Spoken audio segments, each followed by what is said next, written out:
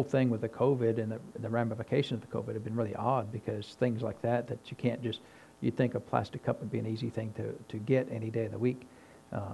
And you think that getting foam insulation, I mean, they make foam for everything, styrofoam insulation, and they just can't get it. So that's the plan right now, is to go ahead and put a black metal roof on the whole building. And so I got the quote for that today, so it's $41,000 for the roof. The budget for the whole renovation was $45,000. So that's a little bit more than we had intended to spend for that. But the roof has been needed to be replaced for a while anyway. It's not really bad, but there's a few leaks in it here and there, and it does leak on occasion. We have to go patch it. We've patched it, I don't know, 100 times now, and so that's not unusual for a metal roof anyway, right? So, I mean, you've got a metal roof. How many times have you been up on your roof patching it, right? I've had to go back and replace the screws 3 times now. Yeah, and how long have you had the roof, right? About 23 years now. Yeah, and so you don't have to do it for a long time, right? But then as it gets older and things start moving, so that's the plan right now. So they will get started here soon, and so that's where we're at on all of that there. So any questions about that? Yes, ma'am. Is that for the whole building?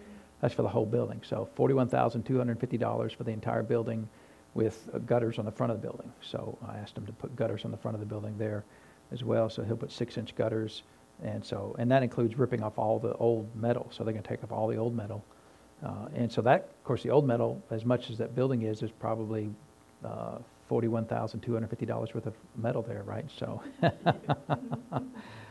so I don't know. Is that aluminum or steel, Johnny? Do you know? I'd say it's steel. I don't know if can you. I guess you could probably take that and get it and sell it. You're gonna take that off, yeah. No, you got to take it off, because it's not. You couldn't. There's no way they could do that. They got to take it all off. So they could take all that old metal off, and then I'll give us nice clean place to start with on the new roof, and then they'll put the insulation down, and they'll put the new metal roof on top of that. So that's the plan. They'll get started. I bet they'll start next week even. He's supposed to come up Friday and get the final measurements of everything, and when they start, these guys are machines. They'll get done. They'll get done with the roof before they get done with the sanctuary easily, right? And so they'll have probably 25 or 30 guys there. Just one guy will be doing something, and of course, now that I've seen how those trusses are built, you could put 20 or 30 guys up there without any trouble, I'd say. So, no, they're not going to paint the trusses. So, the trusses and the ceiling will not be painted, and so unless there's a coup. And so, if we have a coup, we might be able to get it pulled off. But of course, the nice thing about it, if we get it all put together and we look at it and go, it just not working, we can always call an audible, and I can pull my pastor card and say, I'm the pastor, I can do whatever I want to, but Pretty things we can make up for. Yeah. But in these types of things, unless it's just a moral or ethical issue, I will tend to lean towards those that are experts at these types of things, even if my opinion differs. And then because we can see how it goes, and it's no big deal if it just turns out it's not going to work. But I would prefer to let the experts do. I will offer my opinion, which is oftentimes goes unheard. But Are they going to screw the metal down? yes, yeah, they'll screw the metal. Maybe they won't use screws long enough to go down inside. Yeah, I don't know. I mean, they'll have to do something, screw something down to something, right? If it does, it'll mess that up. Well, I mean, there's already screws poking through that wood there, right? Yeah, but I don't know. I'll have to talk to them about that and see what can be done about that, because I mean, the current metal roof is obviously screwed down, right? You can't see them, But you can't really see them, so I don't know why you can't see them if they just happen to hit perfectly on all the trusses, on all the wood, going across there, So we'll have to ask them, if there's any way if they can do that, and not because I know on some places it looks like where they replace the screws, it's just random, but otherwise you can't really see screws, right? So because if they use like silver screws, it'll look really bad, right? So I'll have to talk about that and see what we can do about that. But that's a good point. We'll talk about that. So, all right. Anything else? Let's get something spiritual. You want to? So, let's pray and thank the Lord for His Word today. So, Father, we thank you for the Word of God, and we thank you for blessing us each and every day. And Father, we thank you for your goodness and kindness and mercy. And Father, we thank you for your Word. Lord, we thank you that it's blessed, it's anointed, Father. It carries the power of God with it. And Father, we use it to energize our faith. And so, Father, we believe your Word. We thank you that it's given to us through centuries, Father, being protected by the Spirit of God. And we give you the praise and the honor for it, Lord, in Jesus' name. Amen. Let's open up our Bibles to the book of Philippians chapter 2. We'll continue there today. We've been talking about the ministry of the Lord Jesus and what He did as far as coming to the earth. And, this is some of the greatest revelation, really, of the New Testament, because it really solidifies the work of the Lord Jesus and what He did for us and how He did it. And so we got to talking last week really verse 5, it says, "Let this mind be in you, which is also in Christ Jesus." So all of these things here that he's talking about in what Jesus chose to do, he's telling us, we should have the same attitude as far as doing the work that the Lord wants us to do. Since he said, "Let this mind be in you," then that means it's our choice, right? We can choose to think like the Lord Jesus thinks. We can choose to not think like the Lord Jesus thinks. And of course, the nice thing about Jesus is he did the most extreme things, right? The hardest things. So he didn't take the easiest work. He took the hardest work, right? So he took the work that nobody else could do, and he said, "I'll do that." And he said, "Who being in the form of God, thought it not robbery to be equal with God," something to be held on to. So when the Lord God, the Father, came to Jesus and said, "I need you to go to the earth to be born of a virgin, to live a life as a natural man for 30 years, to be baptized in the river Jordan, to receive the Spirit of God upon your life, to minister as an anointed Son of Man for 3.5 years, go to the cross, die, be separated from me for 3.5 days, and then be resurrected to complete all these things we've been planning on for centuries." How many times if someone came to the CEO of a company and said, "Hey, I need you to drive the delivery truck today. All the delivery truck guys are unable to drive. I need you to do this, what would otherwise be considered a low task from a CEO." How many CEOs be willing to stoop to that level, right? Or worse yet, the secretary's out. Can you be the receptionist at the front door? Or the door greeter is out. Can you do that job?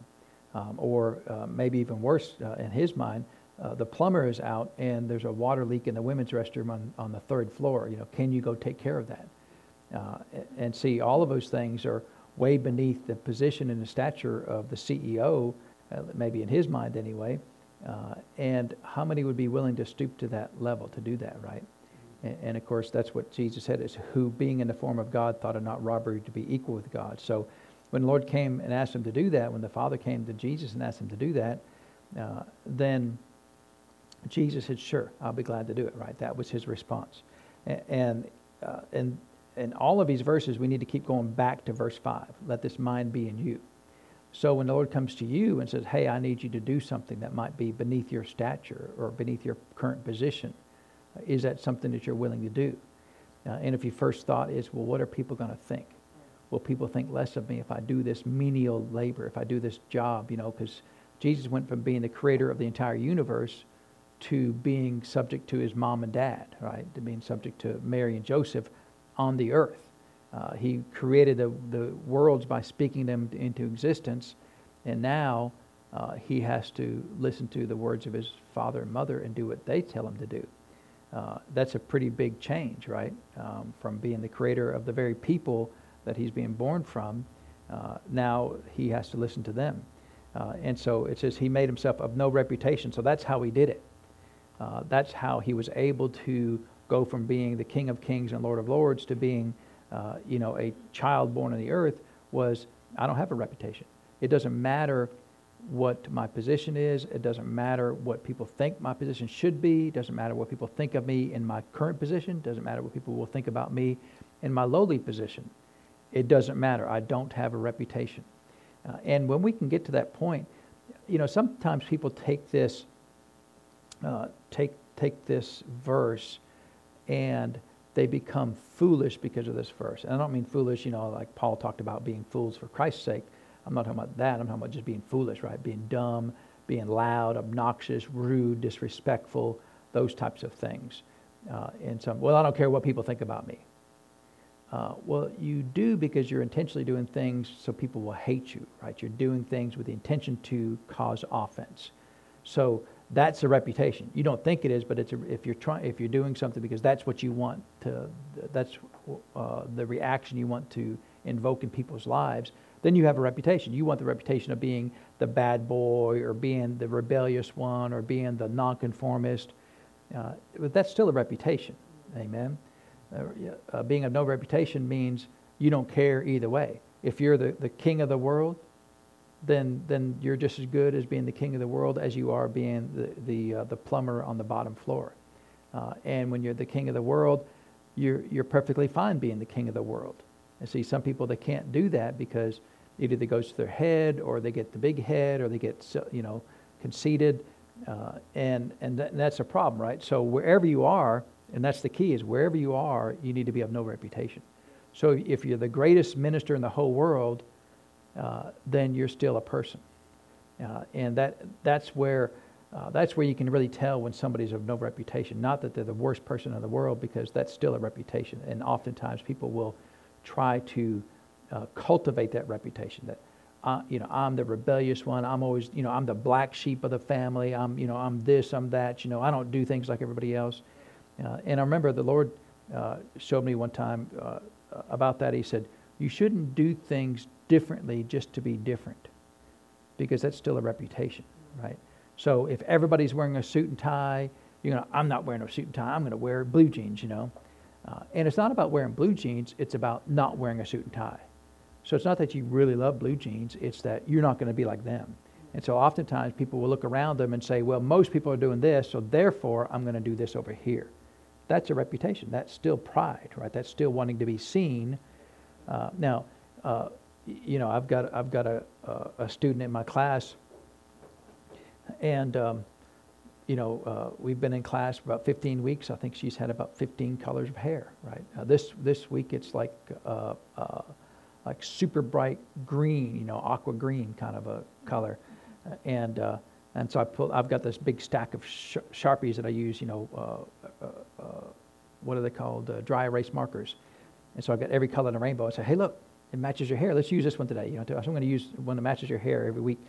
And I said, well, it didn't look good, so you couldn't see it. And so now I don't really care, and I don't get the impression that she's trying to do it just to be different. She just likes wild color hair, right? Well, none of my business, right? And it's none of my business either way. But two people could have wild color hair. One person could do it just because that's just who they are, right? They don't have a reputation about wild color hair. They just like other color than just brown, right? But then other people could do it because I want to have wild color hair because your hair is brown, and I don't want to have hair like everybody else. I want to have hair that's different than everybody else. And so if you're just different for difference sake, that's still a reputation. So that's a real subtle thing, right? It's hard to discern in your own heart why you're doing those things, right? I know some people, want to dress up and kind of look like a prophet of old, what they think a prophet of old looks like. It's no hair, big burly beard and mustache, and ratty clothes all the time. And Smith Wigglesworth was a great prophet of God. He was really an apostle of God, and he was the most perfectly dressed, pristine individual you've ever seen. No, not a single hair out of place. If he would go pray for somebody, if they said, hey, can you come down and pray for me? He said, I'll be right there. He'd go upstairs and put on a three-piece suit and then go pray for them, right? He wouldn't just go in his work clothes. And I don't think there's anything wrong either way, but that's just who he was, right? He was such a majestic minister of the gospel, because for him it was he was a representative of Lord Jesus. It wasn't a reputation when I have to look good. It was, this is who I am. And so if you can find out who you are, that's fine, right? I got no problem with that. But a lot of times, people want to do things, well, I want to get a tattoo, or I want to have an ear piercing, I want to have, wild hair, I want to have a mohawk. I don't really care what you have, right? Within the confines of the Word of God, of course. I don't see anything in the Word of God about what color hair you have. And so, whatever you want to do is fine, right?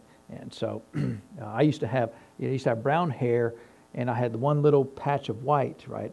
And then it leaked everywhere. So what I'm going to start doing, I'm going to have a little patch of brown. And then maybe it'll leak back the other way, right? I don't know. And so, but see, I could have a little patch of brown just to be seen. Well, now I've got a reputation. Oh, he's the minister with the little patch of brown, right? And so, is that what I want to be known? I don't want to be known for the preacher with the little patch of brown, right? And so, how do you find that place? Well, it's always a condition of your heart, right? Are you wanting to be seen, right? Are you wanting to be rebellious just for rebellious sake? Are you want to be different just for different sake, right? When I was with my pastor always wore a suit and tie. Every service, always wore a suit and tie. So, you know what I did? I always wore a suit and tie, right? I had one fella he was a singer on the praise and worship team, and he hated wearing a tie. I mean, he'd rather eat dirt than wear a tie, right? But it was kind of the expected thing, right? That if you were going to be on the praise and worship team, you at least had to have a tie if you were a man. And so he came by the sound booth one time, and he looked at me and said, "I just wish one time you'd not wear a tie." And kind of mad like that. I'm thinking, why did my tie offend you? It didn't offend him. It was the rebellion in him that he didn't want to wear a tie, so he was hoping that I would establish a coup and rise up against the authoritarian dictates of the pastor who never said I had to wear a tie, but I did out of honor to him.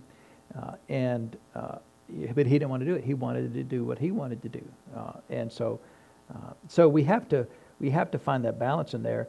Jesus made himself of no reputation, but he's of no reputation right now too. Sitting on the throne of God in the glory of heaven, Jesus is just as much of no reputation today as he was when he was on the earth. And that's where we really struggle, because when we think of somebody of no reputation, we think of the lowest of the lowest person, right? Somebody who is, whatever the lowest job we think somebody could have, that's what we think is somebody of no reputation. But Jesus is the greatest being in all the universe, and he still is of no reputation. So that's the question for you: is can you do that, right? Can you be the greatest whatever and still be of no reputation? Or will you actually get a reputation once you become somebody, right? Over the years, I've got to be around a lot of ministers. Even when I was running the sound for my pastor, I was around a lot of ministers, and I saw a lot of ministers who were great, humble servants of the Lord. I saw a lot of ministers who were people of reputation. They had to have, only water from the springs of Italy, and if there wasn't that, they weren't happy. And unless you provide that for them, they weren't happy. To me, it's really distasteful to get around people like that. People that won't talk to the riffraff, they won't talk to the commoners or whatever in their mind, how they deem the people of the church, right? And they're almost too good to talk to them before the service or talk to them after the service. And I just wonder about that. And I understand sometimes you have to separate yourself if the Lord's dealing with you, or there's been a strong move of God, and I understand that, and those are normal things, right? But that's not a consistent thing. That's just as the things progress, and on occasion that would happen.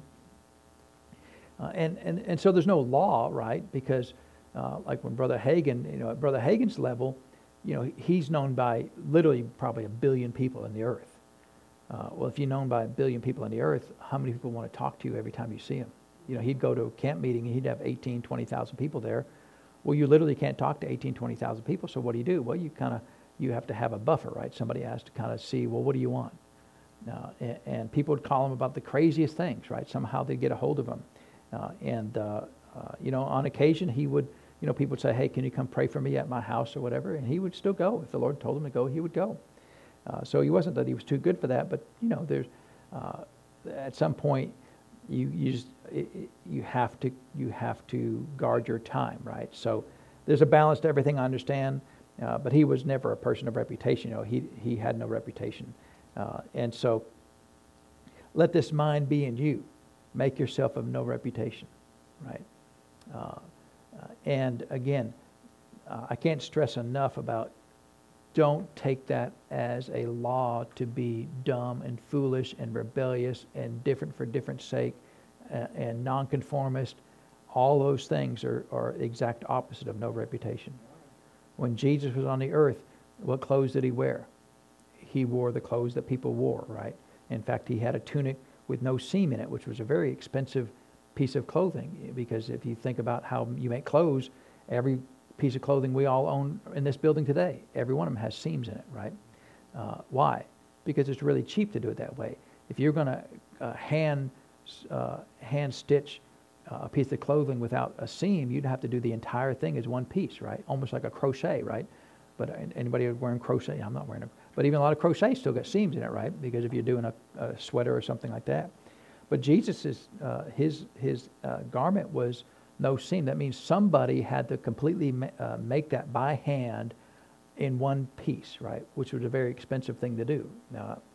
And so, but it was the same clothes that pretty much everybody else wore, but it was a very nice piece of clothing, right? Enough so that the Roman centurions, the Roman soldiers, drew lots to see who's going to get it when they crucified him, right? Because they crucified him naked, so they took his clothes. And you think the thief on the cross, they cast lots for his clothes? No, they didn't cast lots. Like, I don't want that. But for Jesus' tunic, they cast lots for it because it was a great value, right? So he could be a person that walk around with the most expensive piece of clothing and still go talk to a commoner, right? That piece of clothing, although he liked it, he wore it. He liked it because clearly he liked it because he wore it, right? He's got a free will. He'd wear whatever he wants to wear. And so it wasn't, that would be like me wearing a really nice suit today, a really expensive suit, more expensive probably than any suits that I own right now. That's what it would be equivalent to today. And do I have a problem wearing really nice suits? No, I've been thinking about getting me a nice suit, and you'll probably see it one of these days, right? And so why? Because I like nice suits, right? It's not because I want to be somebody or have a reputation. It's because I like nice suits. So can you take that out of balance? Absolutely you can, right? So you have to be careful about those things. But to me, verse 7 is a really good part of let this mind be in you. He took upon himself the form of a servant and was made in the likeness of men. In other words, we are limited beings. We live in the natural realm only, right? We don't live in the spirit realm. And we talked a little bit about that on Sunday. But he constrained himself primarily to one realm, right? On occasion, he would visit things and see into heaven, right? Be visited by Moses and Elijah, situations like that. But for the most part, he was made in the likeness of limited man. And then I think we got down to, that's about where we got down to last week, right? And we mentioned several different translations about that. And so, again, when he made himself in the form of a limited man, let this mind be in you also, right? So, and we've talked about this before. Let's turn over to 1 Corinthians chapter 15.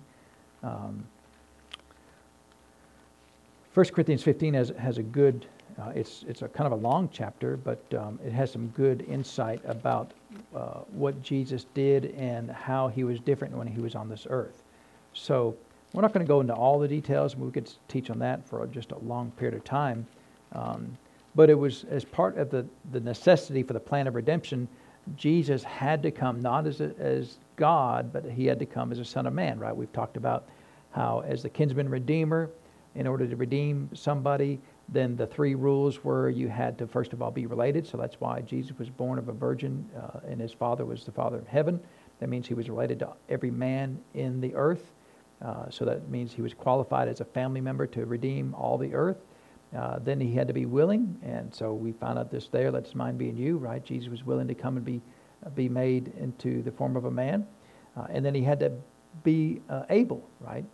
And to redeem somebody, you had to pay somebody back. So if you're broke, you can't redeem anybody, right? So you had to have money. Jesus needed to have not money, but he had to have the price to pay for the redemption of mankind. Well, the price to pay for the redemption of mankind was the blood of Jesus, right? The blood from a perfect, unsinful man was the price to purchase the redemption of all mankind. And so his blood was worth that value. So the blood of one man was equal to all the sins that every human being has ever committed and will ever commit. That's pretty valuable, right? I mean, you think about the judgment, so the judgment, the cost of that judgment, because in the Old Testament, if you did certain things, you had to kill, a turtle dove. If you did other things, you had to kill a ram. You did other things, you had to kill a goat. There's always murdering something, right? And so there was a price for things, right? So then you take all those sins of all the people that's ever done, and that was the price. And it was really an infinite price. There was no limit to that, but the blood of Jesus was sufficient to cover that, right? And so in 1 Corinthians chapter 15, he gets down to verse 35, and he starts talking about what happens when we die and the distinction of that. And so let's start here in verse 35, 1 Corinthians chapter 15. It says, "But some men will say, how are the dead raised up? And with what body do they come? Thou fool, that which thou sowest is not quickened except it die." And so what Paul is saying is here, we won't get a glorified body until we die, right? Now, later on, the exception is if we happen to be here when Jesus comes back, then we get it there as well. But in general, we don't get a glorified body until sometime till we actually end this natural life. And he says in verse 37, in that which thou sowest not that body that shall be, but bear grain, it may chance of wheat or some of other grain. We'll keep on here. It says, "But God giveth it a body as it hath pleased him, and to every seed his own body. All flesh is not the same, but there is one kind of flesh of men, one kind of flesh of beasts, another of fishes, another of birds. There are also celestial bodies and bodies terrestrial. But the glory of the celestial is one, and the glory of the terrestrial is another. There is one glory of the sun, and another glory of the moon, and another glory of the stars. For one star differeth from another star in glory. So also is the resurrection of the dead. It is sown in corruption, it is raised in incorruption." So all of those verses there, Paul is just saying, basically, we're not going to have the same body when we get resurrected. So he's saying that, you're not going to get resurrected and just keep the same body. You're going to get a brand new body. So there's the glory of the body that you have right now, but then there's going to be a better glory of the body that you get when we're resurrected. And so the bodies that we have right now are terrestrial bodies, right? Bodies made from the earth. The body that we'll get someday, he's calling a celestial body or a heavenly body. And so he continues on in verse 43, "It is sown in dishonor," so our natural bodies are sown in dishonor. "It is raised in glory. It is sown in weakness, it is raised in power," or supernatural miracle working power. "It is sown a natural body, it is raised a spiritual body." There is a natural body and there is a spiritual body. We talked about this on Sunday, right? "And so it is written," this is the part that I really want to get to, but we've been building up to it. "And so it is written, the first man, Adam, was made a living soul. The last Adam was made a quickening spirit." So Paul is calling Jesus the last Adam. So there was a first Adam, right? And then there's a last Adam. So if it's the last Adam, how many more are there going to be after the last Adam? After the last one, there's no more, right? And so he is the last Adam. So that's important because he wasn't the last Abel or the last Cain or the last Moses or the last anybody else. He was the last Adam. So Adam was unique, right? In all of mankind, Adam was unique. So what was unique about Adam? Well, first of all, Adam was born without a sin nature, right? Adam came into the earth, no sin nature, alive unto God, all the days of his life until he was an adult. And until he sinned, he was always alive unto God. Now, the rest of us, the Bible says, for all have sinned and come short of the glory of God. So all the rest of us, all of us regular people, we will have sinned somewhere along the way, and we will have become spiritually dead. And then Jesus said, "You must be born again." But Adam didn't start out that way. And so Adam was alive unto God without a sin nature in his flesh. When you come into the earth, when you're born into the earth, although your spirit is alive unto God, your flesh still has a sin nature because it's passed down by the man, specifically from generation to generation. So the problem for us is even if we wanted to be a perfect sacrifice, see, we're unqualified because our bodies have got a sin nature, which is a blot, right? So you remember in the Old Testament when you had to, to sacrifice a sheep or a goat, you couldn't go, what's the weakest and most disabled goat? One that I don't even want, the scrawniest one that I don't want to, I wouldn't even eat. The Lord said, no, that's not acceptable. You go find the best. You go find the best sheep, the best lamb, whatever it is, the very best, no spot, no blemish. I don't want, well, the hair's falling out, it's missing a leg, none of that, right? It had to be the best, perfect, the one that you could find was what qualified it to be a valuable sacrifice. And if it had a spot or blemish, it was unqualified, unable to be used as a sacrifice. So because we have a sin nature in our bodies, we are unqualified to be a sacrifice. A lot of people, I'm going to be a sacrifice. You're unqualified. Well, I'll sacrifice myself. You are unqualified. It's not that God hates you. It's not that God's mad at you. You are unqualified and unworthy to be used as a perfect sacrifice. And so that's why one big reason why Jesus had to be the last Adam is he had to be qualified, a body that was prepared for him. The Bible says the body that was prepared for him without a sin nature. So that when he went to become the sacrifice, then it wasn't disqualified. Because if you took a blemished sheep or goat to be sacrificed, then it would be deemed unqualified to be sacrificed to the perfect Lord in heaven. So he was the last Adam, and so there's not going to be any more, and there will never be a need for any more. So that's why he's the last one. And of course, there's some other reasons why he was the last Adam. Another good reason that I like, the Lord showed me one time, was when Adam came into the earth. A lot of people have the philosophy that Adam was doomed to fail, that the Lord intentionally put a failure in him, a limited will or limited whatever capacity to make a decision, and so Adam was doomed to fail. There was no way that Adam could not fail. And I think a lot about this, this particular problem, because that's, to me, it's not a big deal because it is what it is. A lot of people really struggle with that, but I also think part of the issue is, as a free will, which we all have, the very premise of a free will is you get to choose right and wrong, and that is it's not a flaw. It's just a characteristic of a free will. God has a free will, right? Jesus has a free will, right? And so, we know other places in the Word of God it says that he who knew no sin was made to be sin for us. So Jesus could have sinned, but he chose not to, right? So he chose not to by his free will. It's not that he was incapable of sinning. It's that he chooses not to sin.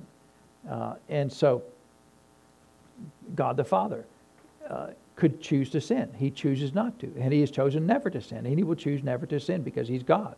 But it doesn't mean he couldn't sin, right? People say, he couldn't do it. Well, if he's got a free will, he could do that, right? Of course, if God is sin is missing the mark that God sets.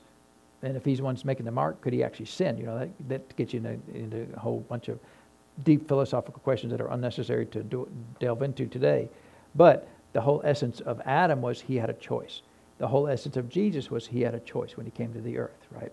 You remember what he said in the Garden of Gethsemane, not my will, but thy will be done. So we understand in that moment, his will actually differed from God the Father. And he could have chosen to go down that path. It wasn't there's no way he could have chosen that. He literally said, my will is different than the Father's. But nevertheless, not my will, but thy will be done. So he made the correct choice. So just because your will differs from the Father, that's not the issue. The issue is, once it's revealed to you that there's a difference, what do you do then?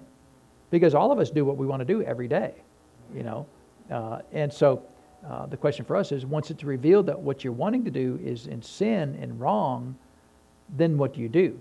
Well, then if you choose to do what you know is sin and wrong, well, then you're in sin. Amen? And so could Jesus have done that? Well, sure, he could have done it because he was the last Adam. If Adam could have sinned, which he did, then Jesus could have sinned, which he didn't do. And so one of the big reasons why Jesus came to be the last Adam was to prove and to defeat the lie that says Adam was doomed to fail. Because Jesus came in the exact same position that Adam was in and didn't fail. Adam, in fact, really, Jesus had it harder than Adam had, because Jesus only had the serpent in the garden. There was nobody else there to encourage Adam to sin except for the serpent. And Jesus still had the wilderness experience with the devil, but he also had all the devil's cohorts with all the Pharisees and the Sadducees and the Herodians and all the people and Herod and Pontius Pilate and everybody trying to get him to sin. And then did he sin? Never sinned, right? Could he have sinned? Well, surely he could have, right? And some people would think that's heresy, right? In fact, I was thinking about this for some reason the other day when I was in high school. I know you're not going to believe this, but I was actually part of the singing group. And so I designed a logo and everything. You know, I had this really cool logo. You know, the logo was better than my singing, I'm sure. And the lady that was kind of heading it up, we used to have long discussions. You know, I was like 17 years old. We'd have long discussions about the Word and stuff. And she started saying something about how Jesus could never do this, Jesus could never do that. Now, I'm just 17 years old, right? I've been born again, you know, by that time. I mean, I was I've been born again for like 2 years. I mean, I really just about knew everything there was to know by the Lord by that time, right? And so we were having a discussion. She got mad at me. She said, "You're making Jesus out to be human." And I'm like, well, he was. He came. I mean, literally, we just read he came in the likeness of man, right? So that means he was human, right? He was a human being. He could bleed. He bled, obviously. If he couldn't bleed, then there would be no cross, right? No need for the cross, and no need for the blood. And I just, you know, even now, it's like I wonder why she was so upset at me. And I have noticed that sometimes people like to keep Jesus in this box over here, that he, you know, everything is completely sovereign, and there was no chance of failure. When Jesus came, he couldn't sin. There's no way he could sin. Well, then there's no free will. He came with a free will. He came with the free will to yield to his parents. Remember, they had to find him in Jerusalem when he was 12 years old. He'd gone off and started talking to the doctors of the law. And it's from that point forward, he obeyed his parents. Right? It wasn't a disobedience, but he, you know, he's like, oh, wow, I guess they're going to worry if I stick around in Jerusalem and don't tell them where I'm at. I guess I should. He said, I'm supposed to be about my Father's business. See, he's thinking, I'm 12 years old. It's time to, you know, be a man, right? And of course, when you're a Jewish person, 13 years old, you're considered a man, right? And so he's moving forward. I've got a mission. I've got to be the Son of God, the Son of Man here, and I'm heading that direction. And his parents say, "You're still under our control." And it's like, okay, no problem. So what did he do? He backed it off. And he became more submissive to his parents, because his actions, although not sin, did worry his parents, right? They were fretful. Remember, they were chasing around looking for him for like 3 days, and they finally found him. And why wouldn't you know he was in the temple? Where would you think I'd be? I'm not going to be at the bar, you know. We thought you was at the tattoo parlor or something, you know. No, I wasn't there. I was just, you know, in the temple talking to the doctors of the law. So Jesus was the last Adam, which is a big deal, right? I mean, that little phrase there's a lot of connotations to that phrase that we just have to meditate on and think about and ask the question, well, why? Why does it matter that he was the last Adam, right? And that's how I do a lot of my study. Lord, you said that, but why does that matter? What was unique about Adam? And so we've talked about several of those things, right? And so he goes on to say in verse 46, howbeit that was not first which is spiritual, but that which is natural, and afterwards that which is spiritual. So the first man is of the earth, earthly. The second man is of the Lord from heaven. As is the earthy, such are they also that are earthy. As is the heavenly, such are they also that are heavenly. And as we have borne the image of the earthy, we shall also bear the image of the heavenly. So Paul is just saying that Jesus came to reflect what we will be someday, and that's what we will be someday, right? And so, now this I say in verse 50. Now this I say, brethren, that flesh and blood cannot inherit the kingdom of God, neither doth corruption inherit incorruption. So he said that we have to have a change, right? We can't go into heaven with these bodies, right? The earthly bodies, they came from the earth, but also the issue is that the earth has been touched by sin, and our body's been touched by sin, so got to get rid of them, got to get new bodies, right? So all of that goes back then. Let's go back then to Philippians chapter 2 there. And so Adam's body was just like the body of Jesus. It was immortal, right? So, in essence, if Adam had not sinned, his body would be alive today. He would be with us today, right? And if Jesus hadn't died on the cross and made himself subject to death, right? He didn't make himself subject to sin, but he made himself subject to death. In fact, the very next verse says that he became obedient to death. See, he chose to become obedient to death. Death said, I want to kill you. And Jesus said, not today. And every day it was not today, until the day of the cross. He said, okay, today. And death was like, what? Yeah, today you can kill me. And so he chose to make himself obedient. That's what he said in John chapter 10, that he lays his own life down. In fact, let's turn over to, before we get there, let me read a couple more things here. There, Adam had an immoral body. Adam was alive unto God spiritually. Adam lived without a sin nature, and Adam was directly born of God. So those are how all those things were true of Jesus. And so then we get to verse 8 here of chapter 2. And being found in fashion as a man, he humbled himself and became obedient unto death, even the death of the cross. And so where it says that he made himself obedient to death, that's where we're going to turn to John chapter 10. Let's look it up for my clock. My clock's not here, right? We don't have a clock yet. So John chapter 10.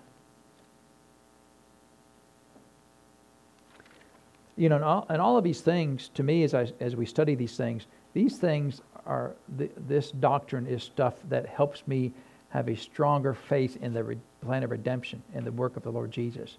You know, a lot of people, they think if you commit the smallest infraction, you know, you were a Christian today, but you made the small mistake, and now you're doomed to hell because you made the mistake. And they act like we're hanging by a thread with heaven. The smallest little thing, heaven can't take it, and we're all gonna die in our sins. And it really shows a small understanding of how big the plan of redemption was, how much work the Lord put into it, and how costly it was, and how profoundly precious and powerful our redemption is. That it's not some small thing that if we mess up, we just ruined everything.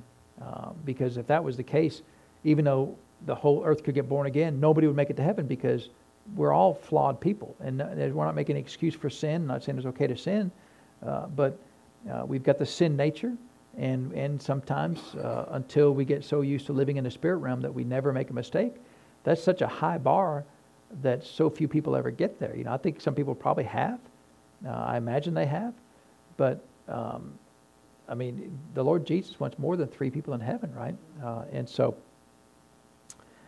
it's just, all of these things to me are things that show how powerful our redemption is. And so Jesus said here in John chapter 10, let's start in verse 17, he says, therefore doth my Father love me, because I laid down my life, that I might take it again. No man taketh it from me. So that's a big statement right there, right? So did the Romans kill Jesus? No. Did the Jews kill Jesus? No. Nobody killed Jesus, right? I laid down my life, right, that I might take it again. No man taketh it from me. So he was not killed. Was he a victim? If he gave it up, he wasn't a victim. He did it by choice, right? Now, all the people who chose to do that are in big trouble, right? Just because he let them do it doesn't mean it's okay that they did it, right? I mean, did Judas make it? No, Judas was the son of perdition. He didn't make it, even though Jesus knew he would do it, even though Jesus let him rat him out in the Garden of Gethsemane. It still was his choice to do it, right? So on the person doing these things, they still have the responsibility of what they've done. So all the Roman soldiers that took him to the cross, that nailed him to the cross, they've got to answer for that, right? Even Pontius Pilate, who said, I washed my hands of this, he didn't really wash his hands of it. He still let Jesus be crucified, right? So he's not innocent. You know, people thought, oh, he's innocent. He's not innocent, because the sin of omission is still a sin, right? So he abdicated his responsibility and chose not to do the right thing. But it says that Jesus, no man taketh it from me, I lay it down of myself. So if you remember when he was dead on the cross, when he finally died, said it's finished, and he took one last sip, and it says, Lord, I commit myself to you, and he gave up the ghost. And then you remember that was on Sabbath started that evening, right? And Sabbath went from that evening to the full following day, right? So we say it was Saturday, but it was, if it was a Saturday, it was Saturday evening was when Passover started. Well, he was crucified, put on the cross around noon. And so from noon, the Jews always made sure that if somebody was crucified on the day that Sabbath started, that they got him off the cross before Sabbath actually began at sundown. Because, in fact, there is an Old Testament verse that says, don't leave somebody up on the cross, crucified on a tree during Sabbath. And so, I mean, it's kind of a big deal that they crucified him to begin with, right? Well, okay, yeah, that's not that big of a deal that we crucified him. It's a lot bigger deal that we leave him on the cross, during Passover, right? It's kind of a big deal that they crucified him, right? And so, but then if you remember, the Jews came and told Pilate, hey, we don't want these guys hanging around during Passover, so go break their legs. And that's what they would do. So they'd put them on the cross, right? And they were basically holding themselves up by pushing against the nails on their hands and the nails on their feet to be able to breathe, because your body would tend to sag, and you'd be fill up with all kinds of fluids, and you would tend to suffocate. So in order to get enough air, you would push yourself up on these nails. So it's excruciating, right, just to be able to breathe. But the body recoils against death, so it would do whatever it could to breathe. So what they would do is they would come and break their legs. They wouldn't shoot them or anything like that and put them out of the misery. They'd break their legs so then they couldn't hold themselves up, and they would suffocate under their own fluids and stuff, and not be able to breathe. So they would basically suffocate on the cross. It's horrible, right? And so, they would just kill them, right? Or shoot them or stab them or something, but they wouldn't do that, right? We're going to make you suffer, but we're going to speed up the suffering, right? So make you suffer quicker. And they went out there to kill him, to break their kneecaps, so they would accelerate the death. But Jesus was already dead. And they said, well, that's interesting. He's already dead. The other two people on the cross weren't dead yet. They were still hanging in to the bitter end, right? And Jesus, he was going to be, there's no way you could outlast Jesus of anything, right? He was the man. So Jesus picked the time and the hour that he was going to die on the cross, right? And he did it by choice. I lay it down. I have power to lay it down, and I have power or authority to take it again. This commandment have I received of my Father. So all of that to say, going back then to Philippians 2:8, being found in fashion of man, he humbled himself and became obedient to death. Right? So he chose to become obedient to death. Now, remember we talked about humility, right? Humility is staying where you're supposed to be. So in this moment, Jesus chose to put himself under death, right? To humble himself and become obedient to death. That means that death was over him, right? Death got to choose to end his natural body. But Jesus chose to do that, right? He chose to go and find death and say, okay, death, now I answer to you. You can take me out. You can go ahead and take me out. And that's what death did, right? Death came to him because death is a thing, right? Death is a person. It's a personality. And it's a spirit, right? And it's called an enemy. So Jesus chose to humble himself and put him in place under death. And that's humility, right? Humility is choosing to remain under wherever you're called to be. Instead of stepping out, well, I'm too good for this position. Well, then you're not humble. Or I'm not good enough for this position, which is also no humility, right? Humility is, this is my position. This is where I'm supposed to be. Well, you're not good enough for that. Doesn't matter. This is where the Lord put me, right? And so I think about what Dr. Dufresne, back in the day before he was a traveling minister, he was a pastor. He started a church, a charismatic church, around the time of the charismatic revival, which was the early 70s, late 60s, early 70s. And he said at the time you could start a church and everybody would come because they were so used to not hearing faith that when they started hearing faith, everybody would come. And so now we've the church today is sort of dull of hearing, right? We all know faith. It's like, you really don't know faith, you need to go to Faith Church, right? A lot of people go to the First Church of Doubt and Unbelief. And so, but he said within no time he had 1,000 members in his church, right? 1,000-member church. And they said, one fellow came to him and said, I could be a better pastor than you. Well, first of all, is that humble? Are you staying under the pastor? No, you think you're better than a pastor, right? So number one, you've already failed the test of humility. You're not staying in your lane. And so Dr. Dufresne, being Dr. Dufresne, looked at him and said, well, you probably could. He said, but the difference is, he said, I'm called to be the pastor and you're not. Goodbye. And so, and that's kind of the way, his way, right? Because it may be that you may be able to oratate better than the pastor. You may be able to administrate better than a pastor. You may be able to shake your hands and wink better than a pastor. But if you're not called to be the pastor, it doesn't matter, right? You'll never be as good as the pastor because you're not called to do that job, right? And so for me, I know I'm called to be the pastor of this church. Well, are there people that think they could do a better job than you? Plenty of people have thought they could do a better job than me. And they may could have, right? It's not even a question of whether they could have or not. Doesn't matter. They're not called to do it, right? So they could never do it. In that sense, they could never do a better job than me because they're not called to this role. Amen? They may be called to be a pastor, but it'd be down the street somewhere, right? Across the country somewhere. Amen? And so, but if you're not called to be in this pulpit, then it doesn't matter who you are. You could never do as good a job as I can. That doesn't make me better than everybody else in the world. It makes me called to this position. Amen? And in that sense, see, I can be humble saying, I can do this job better than anybody else. Because if I'm called to be in this pulpit, this currently brown and white, soon to be some other color pulpit, right? Because we're not allowed to keep this color or this, whatever. But if I'm called to be behind this pulpit, then nobody else could do this job unless the Lord says it's time for me to move on and he pulls somebody else in this position. Amen? And so Jesus chose to make himself obedient unto death. So that's a big deal, right? He chose to do that. So the death didn't come and overtake him, right? Death didn't beat him or win. There was no fight there. He just, okay, you can come. And so now in Hebrews, it talks about, over in Hebrews chapter 2, let's turn over there real quick there.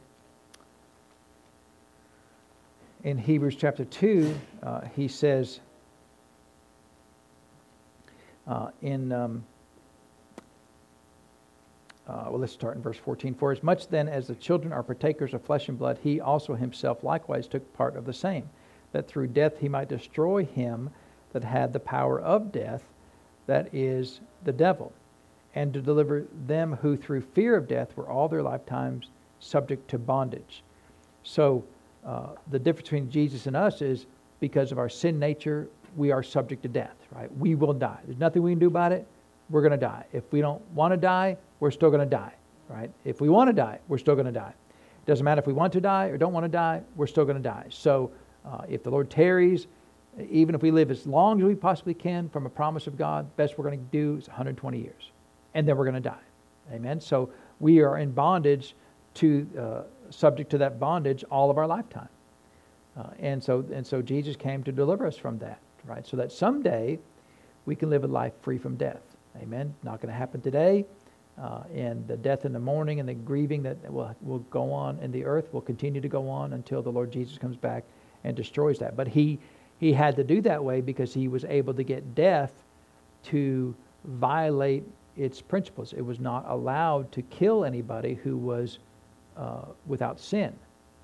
And Jesus was without sin. So death violated its protocol by taking somebody and separating their spirit from their body without being allowed to do that, without having a reason to do it. It thought it could because Jesus made himself subject to death, and so it thought, well, since he said it's okay, I guess it's okay. That should tell you, just because somebody says it's okay, it doesn't mean it's okay, right? How'd that work out for Abraham when Sarah said it's okay, right? How'd that work out for Samson when Delilah said it's okay, right? How'd it work out for David when Bathsheba said it was okay, right? Fortunately for Job, although his wife said it was okay to curse God and die, did he do that? No. So at least one guy said, woman, you talk like a foolish woman, right? Yeah. Only man ever, he said, you talk like, now you probably had to duck after that, but everybody else said, honey, you're right, let's go do it, right? And so how'd it work out for all those other guys? What about Solomon and his 900 wives? How'd it work out for him? No, they all backslid, right? Every one of them backslid from the Lord. And Job, although he didn't know how to find the forgiveness of the Lord or the repentance of the Lord until the end, he still stuck with the Lord. And so sometimes in ignorance it's better to stick, even though I don't know how to get out of where I'm at, I ain't going where you're going, right? And so that's pretty. See, death wasn't very bright, because anybody who would rebel against God, having seen God, right? Now, none of us have seen God, so, but anybody who would rebel against God having seen Him, not very bright. So death rebelled against God having seen Him, that's not very bright. So, even though the devil knows a lot of things, he's kind of stupid, right? And so he's still mean and crafty and sneaky and smarter than most of us, probably, as far as just natural intelligence, but he's still stupid, the stupidest smart person you'll ever meet. And so Jesus made Himself subject to death. And by doing so, death took advantage of that and thought it had won. And of course, it hadn't won, right? It violated its principles. It had no right to take Jesus, had no authority to take Jesus, right? And that was really part of the plan. Jesus was smart like that, right? And so Jesus died the death of the crucifixion, which in Roman culture, basically, they had a whole list of ways to kill you, right? Kill you like this, kill you like that, right? And if you were a noble person and you were convicted of capital punishment, they would just cut your head off. Real quick, clean, you're done. You're here today, bam, gone, right? No pain, no gain, just you're over, right? And so that's what you did with it. Now, a lot of nobility, if you're a Roman citizen, which Paul was a Roman citizen, Jesus was not a Roman citizen, but if you're a Roman citizen, you could actually get away with murder. If you killed your kids, yeah, it's okay, right? You killed your, if you killed certain people, it's okay, but other people, don't do that next time, right? They kind of slap you on the wrist, right? Now, if you were not a Roman citizen, you'd get capital punishment. But if you did other things to kill, like now, if you killed your parents, that was usually a death penalty, right? Because that's rude. But if you killed your own kids, they probably had it coming, right? I mean, that's kind of their thoughts, right? And so, a lot of times you get away with it, right? And so, it was really crazy, right? But if you were a beggar, a poor person, a servant, a slave, and you did something wrong, to the cross. So it was limited to just the worst dregs of society. And you think about that. I mean, that Jesus suffered the most humiliating death. He wasn't given a royal death, right? That was worthy of his position. Of course, none would be worthy of him because he's not qualified to die. But he wasn't treated like royalty. He was treated like a commoner. And so the worst possible death was the crucifixion because of the shame and they did that so they would encourage everybody else to not do what they did, right? I mean, nowadays, if you do something wrong in America, you go to a air-conditioned, bed with 24-hour, room service. I mean, that sounds tough, right? Of course, they may stab you with a shank out there in the yard too. I don't know, but still, overall, not so bad, right? 3 meals a day, and unless you go for that, was that guy out in Arizona, right? The sheriff out there, he makes them all wear like pink jumpsuits, and he feeds them literally bread, 1 slice of bologna, no mayonnaise or mustard or nothing. That's what you get, 3 meals a day. He said, well, this is supposed to be punishment, right? They get no TV, no magazines, and people have had lawsuits, and you do whatever you want to. If you want to run to jail, however you want to, none of my business, right? Anyway, so Jesus died the death of a commoner, right? Common slave, common servant, and not as royalty that was befitting of somebody of Pilate's stature or greater, right? And he chose to do that. For whose benefit? For you, for me, right? How can we not serve him? How can we not be glad to do whatever it takes to do what he wants us to do, right? How can we not be willing to give up everything in our life to serve him? Because he did, all this he did for us, right? And it was such a great plan. And so, and all of that is wrapped up there in Philippians chapter 2 there. And so that takes us to the end of verse 8 there. So now Jesus is dead. Next week we'll pick up Jesus now gets to be alive. So now we get to go back the other way and see the good things that's happened because of his work there. These verses, starting with verse 5 there about let this mind be also in you, which is in Christ Jesus, from verse 5 to verse 8, I would encourage you, meditate on those verses, 5, 6, 7, and 8, and think about the servant position that Jesus chose to do. Nobody made him do it. He had that mind of being a servant without reputation, to tell the Lord, whatever it takes, whatever the cost, I'm willing to do that. That's the mind that was in Christ. That's the mind, Paul said, let this mind be in you, which was also in Christ. A lot of people are like, Lord, whatever you want me to do. Well, how about that? Well, not that, Lord. Lord, I'll do you whatever you want me to do as long as it's on this list. Right? This is okay. This is okay. These over here, not okay. Lord, I can't do that. I don't want to do that. So you can't pick and choose, or you're not pick and choose as a humble servant of the Lord what he wants you to do, right? And so if we were smart, we would let this mind be in us that was also in Christ Jesus. Amen? Because did it work out pretty good for him? Worked out pretty good for him. He had to suffer a little bit along the way, but it's over with. It's long history behind him now, and so all is well. So let's pray and thank the Lord for his word. So Father, we thank you for the word of God. We thank you, Father, for the blessings of heaven. We thank you, Father, that this mind was in Jesus, that he chose to make himself obedient to the will of God. He chose, Father, to put himself on the cross. He chose, Father, to shed blood on our behalf. And Father, he chose to come and make himself in the likeness of man, Father, limited and without the scope of the earth that he was prior to coming to the earth. All of these things, Father, he did so that others could benefit from it. It was no benefit to him, Father. There was only a benefit to us. And so, Father, we thank you for that. We give you the praise and the honor for it, Lord, in Jesus' name. Amen.